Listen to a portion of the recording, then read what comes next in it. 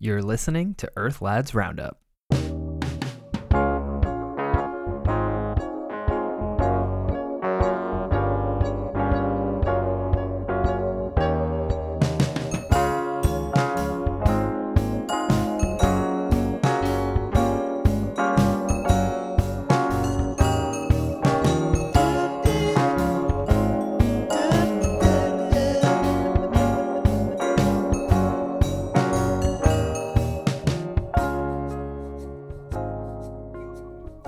Hello and welcome to the show. This is Earth Lads Roundup. My name is Michael Finelli. I am your host and resident Earth Lad.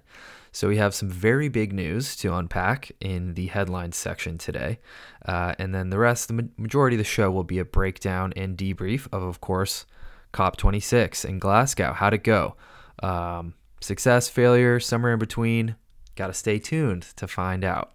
But spoiler alert, it was somewhere in between. And then finally, we'll finish it off with the happy part, where I just read you a bedtime story. Just kidding. It's an eco story, obviously, but a happy one to leave you feeling motivated and energized and just put some pep in your step as you go out to be an actively engaged citizen in the world. All right, that's enough. Let's do the headlines. Okay, so just going to go over the two really big national headlines for today. The first being, as of last Monday, November 15th, President Joey B. signed into law the $1 trillion infrastructure bill. I talked about what was in that pretty thoroughly in episode 2, so feel free to go back and listen to that. But I just want to touch on the fact that this is a major win for the climate fight. You might not realize that because many progressives and even liberals in general haven't really given this bill much love, but there is a lot to love in there from an environmental perspective. So just to name a few aspects, there's money for electric vehicle charging stations, an upgraded power grid so that it can be better able to handle renewable energy, replacing lead pipes like the ones that caused the Flint water crisis, and money to clean up hazardous pollution sites and gas wells. And then aside from all of that, the crux of this is traditional infrastructure upgrades to roads, ports, airports, public transit. But all of those things are going to be done with an emphasis on clean, renewable energy and climate change mitigation. So, this is a $1 trillion bill, and regardless of how you feel about infrastructure improvements, this is a good news story. There is a lot of positive stuff in there for climate activism, and this is now passed. This is going into work. So, I think climate activists don't celebrate the victories enough, and this is one of them. So pat yourself on the back and be happy that some progress is being made. Now, there is a lot more to love in the Build Back Better bill that Nancy Pelosi was finally able to push through the House. It started at $3.5 trillion. It's now down to about $2 trillion, but there's still a lot in there. That's still a lot of money, even on a national spending scale. So they voted on this one last Friday, the 19th, and after an all-night filibuster-esque speech from Minority Leader Kevin McCarthy, here's some highlights of that. It was pretty entertaining in case you missed it. Picture America at a swim meet after World War II. We jump into the water. Not only do we win, we dry off before second and third arrive. I can't even afford to test drive a Tesla, and Elon's one of my best friends. You're celebrating it when inflation is at a 31% height. Gas prices, Thanksgiving, a border. Gas prices, Thanksgiving, a border. Just shouting words. Oh man, good stuff. I will say though, in all seriousness, I if that was me, the dude talked for 8.5 hours straight. Like I would be spouting much more nonsensical, incoherent blabber than that if I tried to talk for that long. I really baffles me how that's possible. I know Pelosi did this a few years ago too. But I mean, I don't think they take breaks. I'm pretty sure they're just straight talking, like no bathroom breaks, no snacks. I would keel over 100%. So respect, I guess. Anyways, they did eventually pass this bill through the House. So I just want to note, again, when you hear coverage about this bill, it's always the social safety net bill that includes child tax credits, universal pre-K, paid family leave, and oh yeah, some environmental stuff too, I guess. That's really disingenuous. I mean, they always mention, not always, honestly. Sometimes there's headlines that don't even, they just call it the social safety net bill, and they don't even mention the climate, and that's super disingenuous. So the climate provisions are actually the biggest part of this bill, at about $550 billion. And then of that, the biggest part are the tax credits and incentives for homes, consumers, as well as businesses to use clean energy, and then also to buy electric vehicles and bikes. So that's the most critical component in terms of cutting emissions. But then there's also another great part of that's a methane rule that sets a cap on the amount of methane that can be legally emitted, and then charges fees for going over that. And then, there's a bunch of other really great climate provisions as well, like the Civilian Climate Corps, which will create jobs to restore and protect natural lands. And there's a small amount of money to protect older forests specifically, like our sequoias in California that we've sadly lost many of in the last couple of years. And then there's a couple other non-climate parts of this that I just want to mention because I really like them. So part of the way that they're planning to pay for this is by beefing up the IRS so that they can better crack down on wealthy people who avoid paying taxes.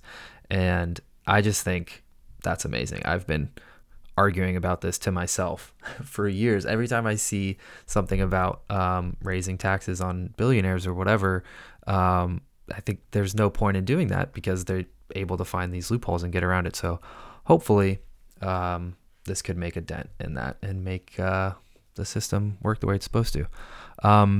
And then also there is a payroll credit for local newspapers and journalists, which I think is amazing, right? Anything to help revitalize our so endangered local journalism industry in this country would be great. So yeah, this now goes to the Senate, which is a bit of an uphill battle because, as we know, it has to win approval from every single Democrat there, which includes Request Cole and his stocking Joe Manchin, as well as Sinema. So it is expected to get pared down a little bit. But Nancy Pelosi says that she's been in talks with both of them throughout the process, and she is confident that the vast majority of the bill will remain intact. So we will see. All right, that's it for the headlines today.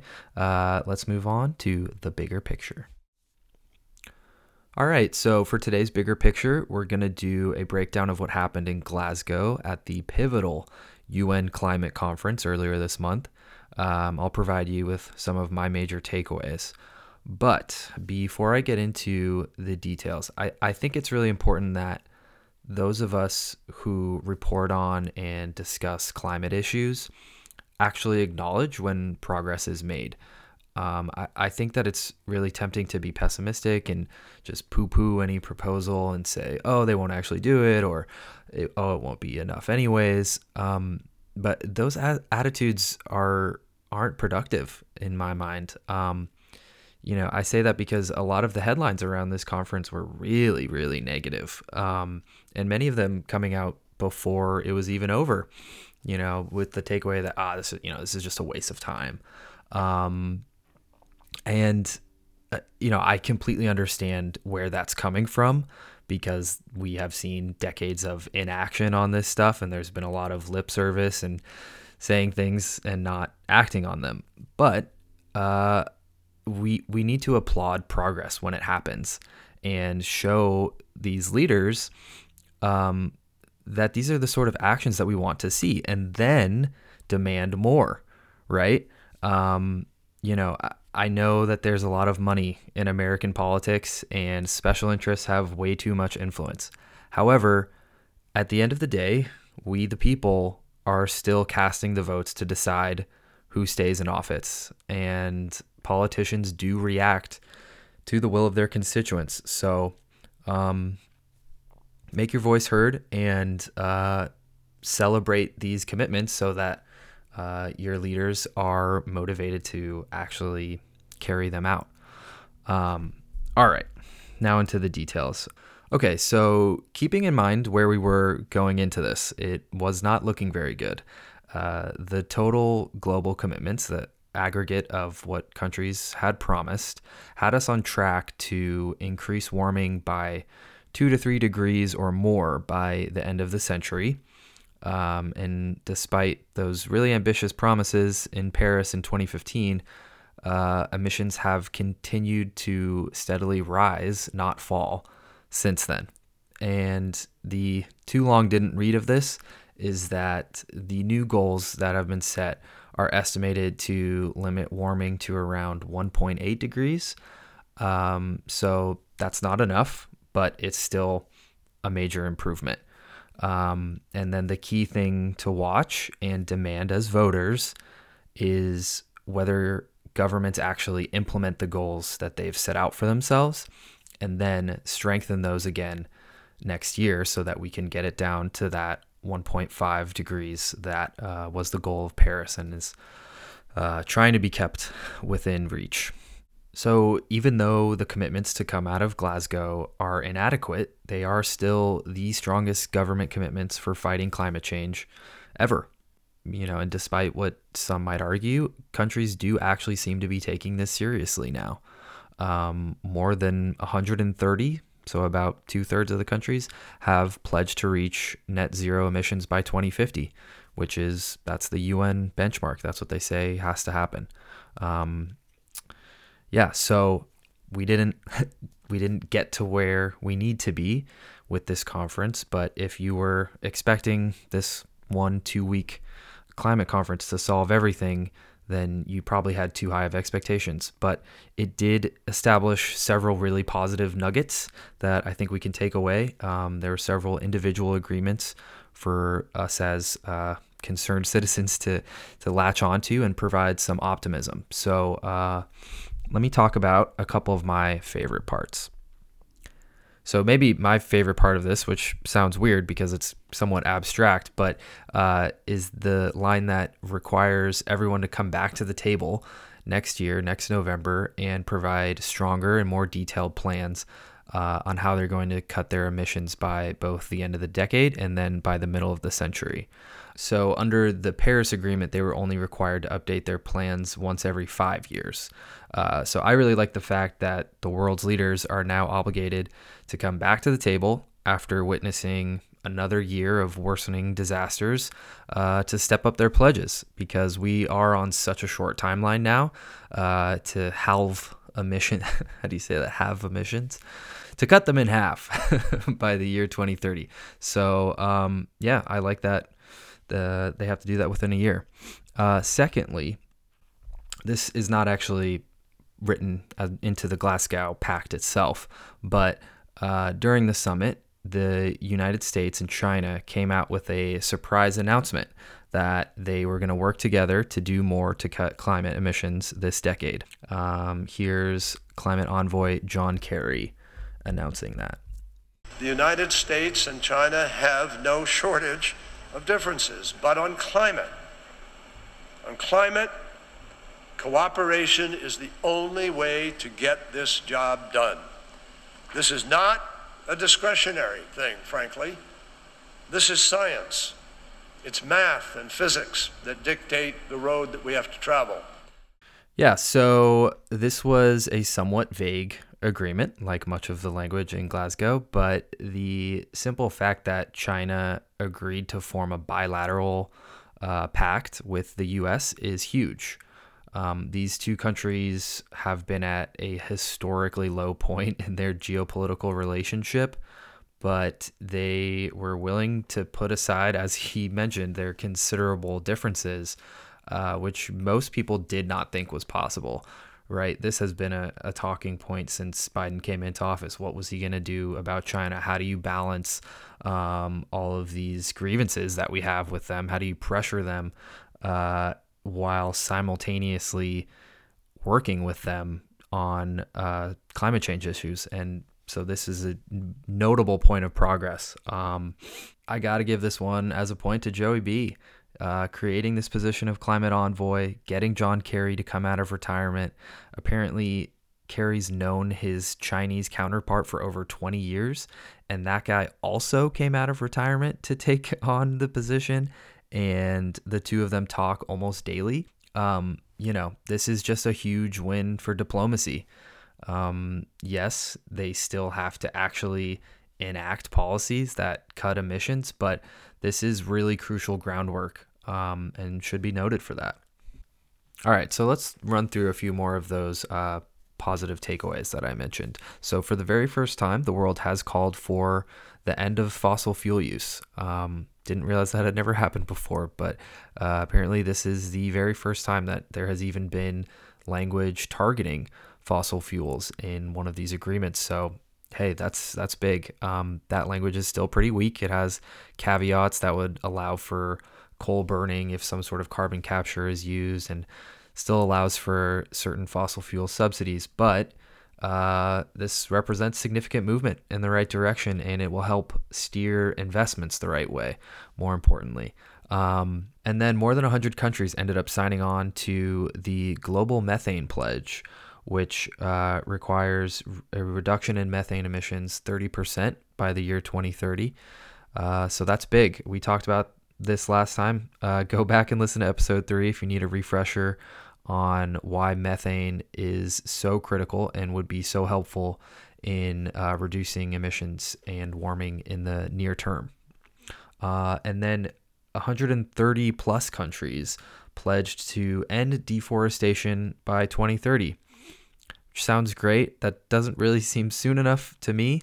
I feel like if loggers were working hard enough, they could probably cut down all the trees within 9 years. But hey, it's a start.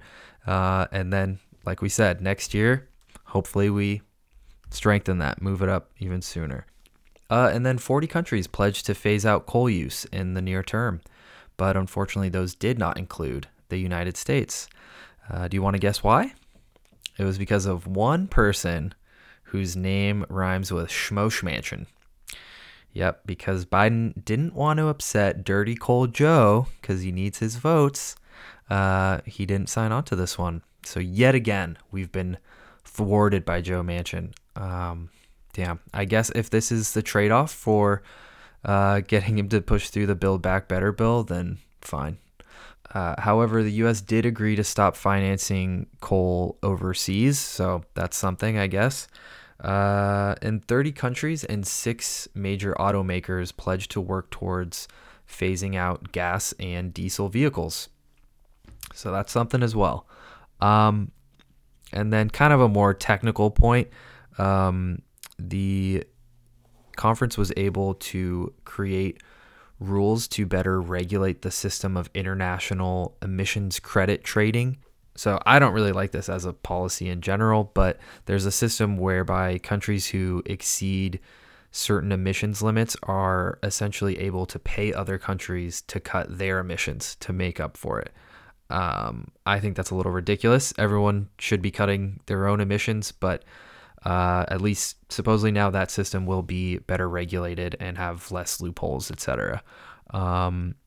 But as part of this, countries will now have to take a detailed inventory of their emissions by the year 2024. So that's a good thing because there is a lot of guesstimating happening in that realm right now. And then finally, one overriding theme of COP26 that everyone should be aware of was the dynamic that the countries that have historically emitted the least are feeling the worst effects of climate change. And because of that, the wealthy nations of the developed world have a moral obligation to help those of the developing world, which they have somewhat, but not enough. And that's what got a lot of coverage, and a lot of the negative press that came out of this is that an unwillingness to step up to the degree that is necessary. There were many of the small island nations, which are some of the most at risk from rising sea levels. They had advocates there pushing hard to try to keep the 1.5 degree target on the table, which it is still on the table, but just barely. And they definitely did not get everything that they were looking for there. There was this really controversial loss and damage fund, which essentially would have been a way for the wealthier nations to pay for all of the damage from the natural disasters that the developing world are not able to pay for themselves. And it didn't really make it into it is technically in the final agreement, but it has no funding mechanism and only ended up getting a single contribution from Scotland for a couple $1 million. The reason it didn't make it is because of the big historical emitters like the US and the European Union. They simply are not willing to have something like that verbalized, which would set them up to be responsible or liable on a consistent basis. They don't want to establish a precedent, which would require them to pay for past and future climate damages. However, there is some good news related to this. There is funding which helps poorer countries adapt to changes and develop sustainably. But that too has yet to reach the amount that it set out to. It was supposed to be at $100 billion a year by the year 2020. It got close to that. It's was at 79 billion as of 2019. So not a total failure there. And also now those countries are urged to double those contributions by the year 2025. So seeing some progress there, but still a long ways off. So again, the take-home message with Glasgow is that it really comes down to whether the world's leaders actually enact the necessary policies to reach those goals that they've set out for themselves. And this point was really well illustrated in a speech by a Ugandan climate activist named Vanessa Nakate. The truth is that the atmosphere doesn't care about commitments. It only cares about what we put into it or stop putting into it. Humanity will not be saved by promises. So there it is. The atmosphere does not care about promises. And it's up to us to hold our leaders accountable now to do what's necessary to prevent suffering and preserve the human species. No pressure, though. Highly recommend watching that entire speech. Really, really powerful stuff. And with that, we will head into the happy part. All right, congratulations. We have made it to the happy part. So for today's segment, I bring you a new study out of the University of Georgia, which found that a certain species of mustard plant could be used as jet fuel, and it would reduce the carbon emissions of the aviation industry by 68%. And it's a win-win in the sense that this plant called Carinata could be grown in the off-season winters in the American South so that it wouldn't compete with growing foods there during the regular season. And it would act as a cover crop, which means that it kind of rejuvenates the soil health and provides all kinds of benefits in things like water quality, biodiversity, and getting rid of weeds and pests. And with current government subsidies and sustainable fuel tax credits proposed by Joe Biden, this magic mustard fuel could be a realistic alternative to our standard jet fuel. So pretty exciting stuff there. All right, folks, I'd like to close things out today with a message of hope from my muse, the crowd favorite, Sir David Attenborough. In my lifetime, I've witnessed a terrible decline. In yours, you could and should witness a wonderful recovery. That desperate hope, ladies and gentlemen, delegates, excellency, is why the world is looking to you and why you are here. He's talking to you. That's why you're here. That's why you're listening. Everyone's looking to you now. So go save the world. Good luck. Thanks as always to Dominic Burnham, who composed the theme music and best part of this show. And thank you for listening. I'll see you next time.